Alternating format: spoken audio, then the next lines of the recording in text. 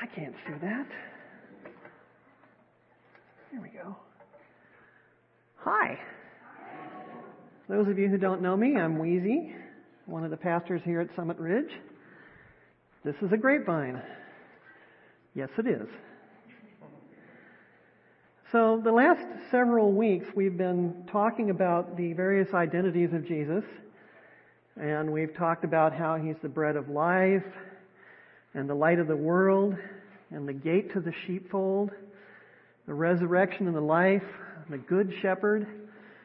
Jesus has lots of wonderful metaphors about how good and how wonderful He is, and how good and wonderful His Father is, and how we're part of that. Today we're going to be talking about the true vine. So let's listen to the scripture. Jesus says, "I am the true vine. My Father is the gardener. He cuts off every branch in me that bears no fruit, while every branch that does bear fruit, He prunes so that it will be even more fruitful. You are already clean because of the word I've spoken to you. Remain in me, as I also remain in you.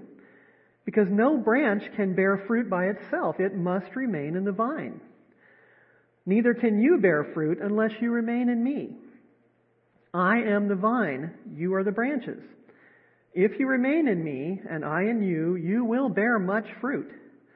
Apart from me, you can do nothing. If you do not remain in me, you're like a branch that is thrown away and withers. Such branches are picked up and thrown in the fire and burned.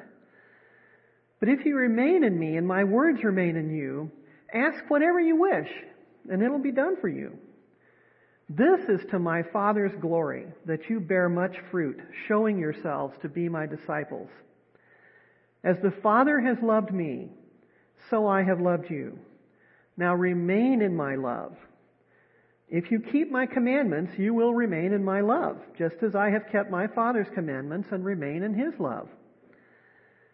I've told you this so that my joy may be in you, and your joy may be complete.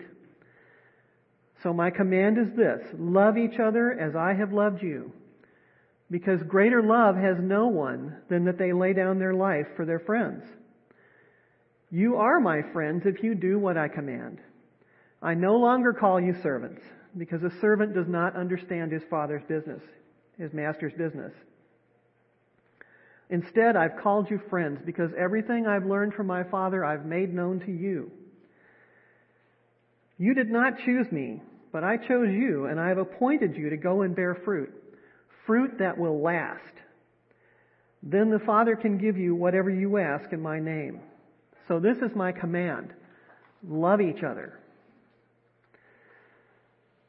So why a vine? It's kind of a strange metaphor. Well, the point of a grapevine is to produce fruit. Fruit to nourish people and make them glad. Fruit that tastes good and has seeds and reproduces. Fruit is for good. Now, what is this fruit that we're supposed to be producing? Well, we all know the answer to that. It's the fruit of the Holy Spirit. It's love and joy, peace, patience, kindness, gentleness, faithfulness, self-control. It's truth and justice and mercy. It's goodness. That is God's glory. And I know that you guys are like me. Sometimes you're thumbing through YouTube and you come across one of those videos that the tagline is always, "Restore your faith in humanity." And it's always, a cop stopping traffic so ducks can cross the road, or somebody helping somebody in a wheelchair to stand up for the first time, or somebody getting glasses that lets them see color for the first time. It's goodness. And as cheesy as it is, we have to admit that we are moved by it. We do click on those videos, and we do watch them, and we do like them, cheesy as they are. Because even if you don't know God, it matters to be reminded that goodness is good, and we want it.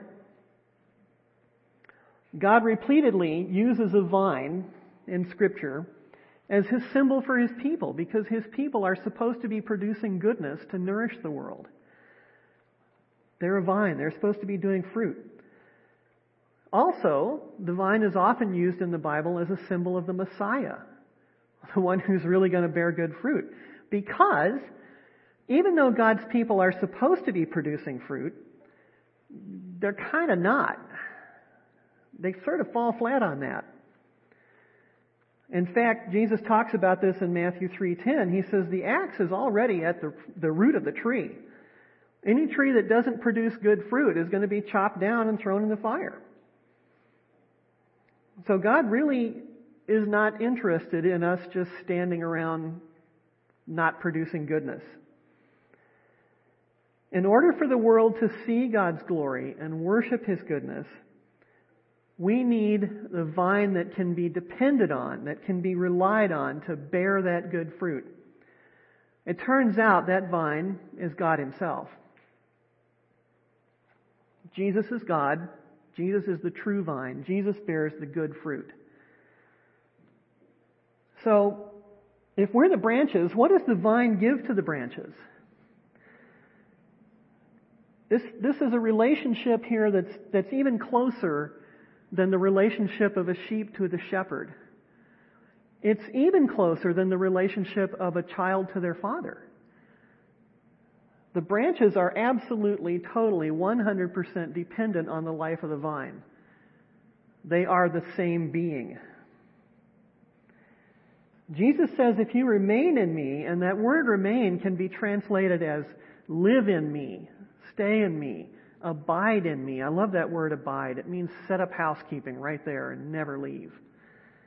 He says, if you live in me and my words abide in you, you will ask whatever you desire and it'll be done for you. Now, because of our little 6-year-old selves, that's where we go right to. That's what I want the vine to do for me, is just answer all my prayers and give me whatever I want. Now, we're all mature Christians and we know that that's quite not how it seems to work out. And we have this idea that we can be praying in Jesus' name and that'll make it happen. Lord, I pray this and this and this and this in Jesus' name, amen. But how many of you are parents? Stick a hand up. Lots. Okay. Would you say to any 6-year-old child ask whatever you want for your birthday and I'll get it for you? Whatever. Just lay it on the line. Tell me what you want. Of course not. The child's going to ask, for something that's going to kill it. Or what about a policeman going to the donut shop and saying, give me a donut in the name of the law? Well, you can only do in the name of the law if you're doing what the law requires. You can't just score a donut that way, right? You score a donut with $1.75. So, the only way that it can become safe for God to say, ask whatever you want and I'll do it for you, is that our will has to become conformed to God's will. Our character has to become like Jesus' character. We have to be formed in the image of Christ so that what we're asking is what God wants done. And remember, God is all good. He's not this tyrant who, guess what I want and then I'll do it. It's learn what is good. Desire the good, and I'm going to make it happen. And God's very, very plain about this. He says in the Old Testament, my ways are not your ways. Your thoughts are not like my thoughts. As high as the heavens are above the land, that's how high my thoughts are from yours. So we can't just think of what we want and expect it to be in line with God's. We have to grow into the character of Jesus.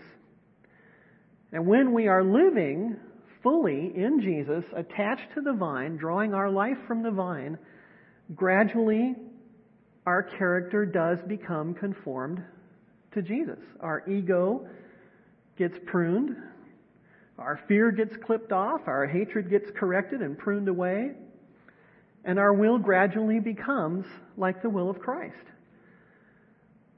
And one thing that really, really helps this to happen is that sap of love flowing in through us, that bone deep, irrevocable knowledge that I am the beloved of God, and so are you, really helps us to relax and let go of our stuff and become like Jesus, because we can trust Him. So as we become Christ-like, Jesus can begin to say to us, I'm no longer calling you a servant, because a servant doesn't understand what they've been commanded to do. They just do it because they have to. Now I'm calling you friends, because everything the Father has given me, I've given you. Now we're on the same team. We're on the same page. We understand the same things. We value the same things. And we want the same things. That way, our prayers are always answered yes and amen in Jesus. And I can sort of feel the yeah buts floating up from the back of my head and the backs of yours. I can see them from here. Yeah, but what about, and what about? Well, I've got great news for you. Rob Wilson and Barb Hall and Dwayne Etter are healed. They are healed. The answer was yes. They're fine. Amen? All right. Okay, so the answer is always yes when we're asking in line with Jesus, even if we don't see it yet. It's yes. It's yes later. Or yes this way, but not that way. Or yes, you'll see. Or yes, more than you could possibly have dreamt to ask for. So here's one of my yeah buts. What happens to us when we take our life from the vine? Jesus' description sounds a little grim, frankly. There's that gardener person, you know. You kind of have to wonder what's going to go on. And it does require a deep breath. The vine provides life and joy and fruit, but there's the gardener. The first thing that happens to us is we get grafted. When you're grafting a branch into a vine, you have to cut a hole in the vine. So you have raw, sappy, wounded wood. And then you take the branch that you're going to graft in and you have to cut that branch, the butt of the branch, so that it's raw and sappy and wounded. And you jam the two together and you bind them up. It's kind of ironic in a way to me that Jesus uses this metaphor of the vine, because you think about it, our woundedness, our brokenness, our not okayness gets jammed into Jesus' wounds. And that's how we grow together.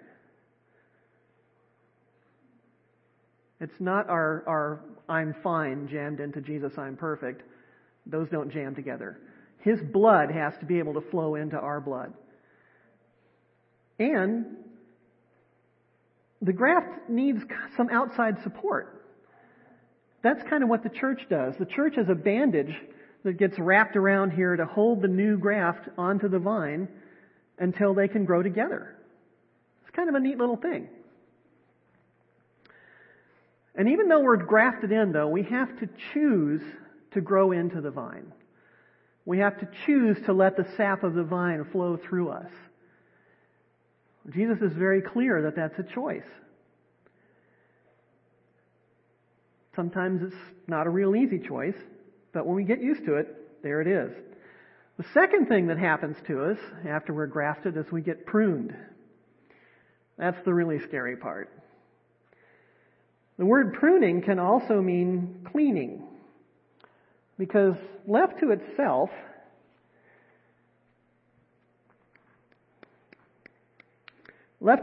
a vine grows wild. It gets leggy and long. It strangles other plants. It gets bugs in it. It doesn't do well, and the fruit becomes small and stingy. So part of being pruned is you have to cut off diseased areas. Sorry, dear. Ow. That hurt. Left to itself, a vine produces a good deal of unproductive growth. It just grows and grows and grows and grows, and nothing much happens. There's a little bit of fruit. But, and this is good, I heard you flinch. I heard you think that's not fair. There's a little fruit on here. You should reward that branch. God is rewarding that branch. It's the best thing for that branch.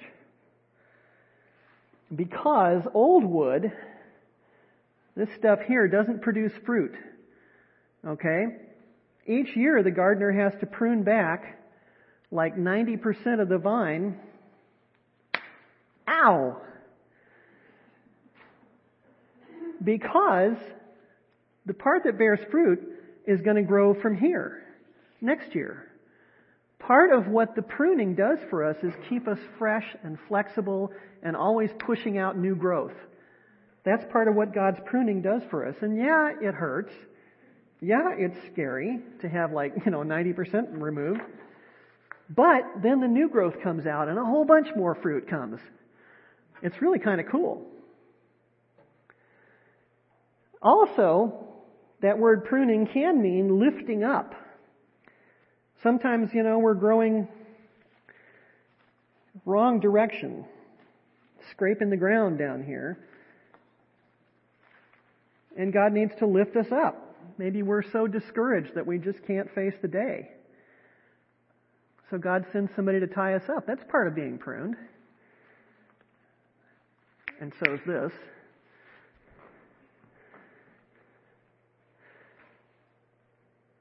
Do you ever know of somebody who's been in church their whole life, really, as long as you've known them, but frankly, they're just as crabby and just as proud and just as selfish now as they were 20 years ago when you first met them? They haven't improved that much. You look for the fruit of righteousness and goodness, and it's just not there. Well, Jesus says that branch isn't remaining in him. There's no growing together, no life of the vine in this thing. Gone. On the fire. Jesus doesn't water rocks, and he doesn't cultivate weeds, and he doesn't put up with complacency. So, the short version of that scary demonstration, God grafts us into himself, and then he cleans us and disciplines us and guides our growth so that we can bear the fruit that will nourish the world and show his glory. So what is this fruit that we're supposed to produce? Jesus calls it fruit that lasts. Did you ever reach into your fruit bowl in the kitchen and pick up a nice apple and start to take a bite and then suddenly realize that your fingers are sinking into the back of it? And it's ew. Natural fruit doesn't last. It's good for a little while and then it kind of gets gnats. It doesn't last. So obviously the fruit that Jesus is talking about is supernatural fruit. Jesus is looking us eye to eye and saying, bear supernatural fruit. I don't know about you, but I'm like, what? Really? Only God can bear supernatural fruit. And the only way that's going to happen to me is if God is flowing through me and pushing that fruit out through my life. And again, what is that fruit? It's love, joy, peace, patience, kindness, goodness, gentleness, faithfulness, self-control, courage, mercy, justice. Does anybody here want to produce that fruit? If God could just shove that out of you and have it pop out all over the place for the world to see and enjoy and be nourished by, would you want that? Yeah. Duh. It's worth a little pruning. Wouldn't you say? All right. So, Jesus says, without me, you can do nothing. And one of my little yeah buts that pops up in the back of my head is, well, I do all kinds of stuff, and I'm not always sure that I'm doing it with you. And that's kind of a point, because it could look spiritual. We can do all kinds of things. We can't do things that will last, that will be his Spirit without him. Now, you know the story. You can get a federal grant. This is a quote I found. You can get a federal grant, put on a huge Christian conference with media splash, get interviewed on all the Christian radio shows, get 1 million subscribers to your sermon podcasts, write a bestseller for God, or write 12 of them, start a church in your garage that grows to take over the county. But if it's not loving people the way Jesus loves you, it's just a car alarm in the night. It means nothing. Nobody even turns around. When it comes from us, the fruit that it bears is pride and idolatry and bitterness and exhaustion. Doesn't matter how good it looks. Here's the good news, though. Jesus says, if you remain in me, if you're living in me, dwelling in me, my life is flowing through you, you will bear much fruit. That's a promise. Fruit bearing is inevitable with abiding. One of the ways that I love to think about this is that fruit bearing is a long obedience in the same direction. It's not giving up. It's being pruned back and saying, fine, I'm going to lay down more wood. I'm going to produce more branches. I'm going to make more fruit. This is part of the way God loves me. A long obedience in the same direction. I love that. It's impossible to bear fruit if you're not attached to the vine. It's impossible to not bear fruit if you are attached to the vine. That's the good news. And it's easy. God produces the fruit in us. Easy. And it has a cost. We get pruned. So there is the cost. So how do you remain in Jesus? I kind of picture Jesus sometimes in the context, he's talking to his disciples about, I'm the true vine, as they're leaving the Last Supper to go to the Garden of Gethsemane. This is his last chance to really get hold of them. I've never raised anybody myself, but you parents will know the feeling of taking your child to the first day of school and stepping back and hoping they're going to be okay. And I kind of get that sense of Jesus similar to that parent. He knows that his disciples' lives are about to get all upside down and backwards. The world is going to change. They are not going to know what hit them. And he's standing on the sidewalk going, please, please, please remain in me. Please dwell in me. Don't get lost in there. Because the world without him is death. So Jesus tells them how to remain in him. Because that's the next big question. Like, how do we do this? Well, there's two ways to remain in Jesus. The first one is to obey. Jesus says, you're already clean because of the word that I've been speaking to you. He's already been pruning them by his teaching. He has already been rebuking their sin and inspiring holiness in them and promoting their growth and guiding their thoughts. He's already been encouraging and strengthening them. They're already cleaned up. They're ready to grow and bear fruit.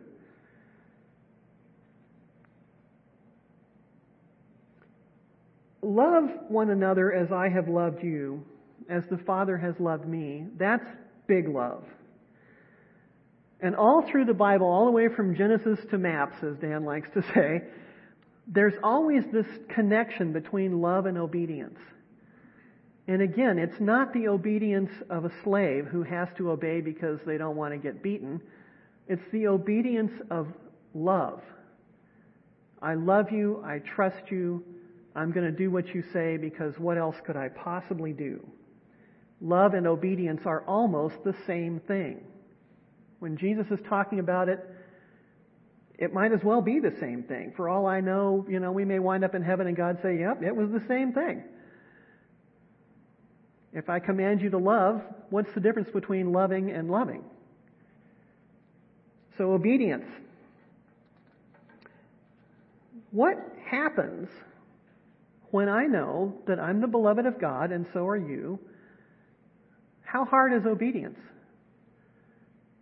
Suddenly I'm so relaxed, I'm full of trust, I'm full of energy. I would love to obey. The second way to remain in Jesus, and this is going to be a little harder to talk about, kind of a little bit uncomfortable, especially with the election that's just been happening. The second way is to don't be attached to a false vine. We've got to be absolutely certain that who we're attached to is Jesus and not just something that sort of looks like a Jesus painting. Jesus was not talking to the scribes and Pharisees and chief priests and Sadducees at this moment. He was talking to his disciples. But that group of people, part of the reason that they missed the boat with Jesus and didn't recognize him as being God was because they were getting their identity. Their vine that they were attached to was, we are Israelites, or we're worshiping in the temple, or we're keeping all the traditions. And they were they wouldn't have said it this way, but they were acting as if they believed that that was God, that that was the true vine. All the traditions and the religion. And here's the scary part. They had trouble switching from their religion to attaching to Jesus because he's God. We have the same trouble. It's hard for us to realize that church is not the true vine. It's not. It's holy. God lives in the church. God has ordained the church, but the church is not the vine. Even the Bible, the living Word of God, isn't quite the vine. Jesus is the vine. Jesus is what makes the church holy. Jesus is what makes the Bible live. Jesus is the vine. And it can be really seductive to detach from Jesus and attach to my version of Christianity, my interpretation of the Bible instead. And we've seen how that pans out. Here's the thing. We all want to make things right in the world. And we all have our agenda for how that's going to happen, especially in an election year. But the problem is when we do it our way, we make everything worse, no matter how Christian it is. We always make it worse. We become that secular cliche of a Christian. The born-again, Bible-believing, church-going, necklace-wearing, bumper sticker posting, correctly voting, who doesn't love, who exercises their Christianity by being right instead of by being redemptive, bearing bitter fruit, poisoning the world. It's vital that we be attached to the true vine, who is Jesus, only Jesus, and nothing but Jesus. The only way to make things right in the world is by remaining in Jesus, the true vine, and producing the fruit of goodness. That's how God is glorified. Amen? Amen. Father, thank you for making us literally part of you. We ask that you would bring your Spirit through us and bear fruit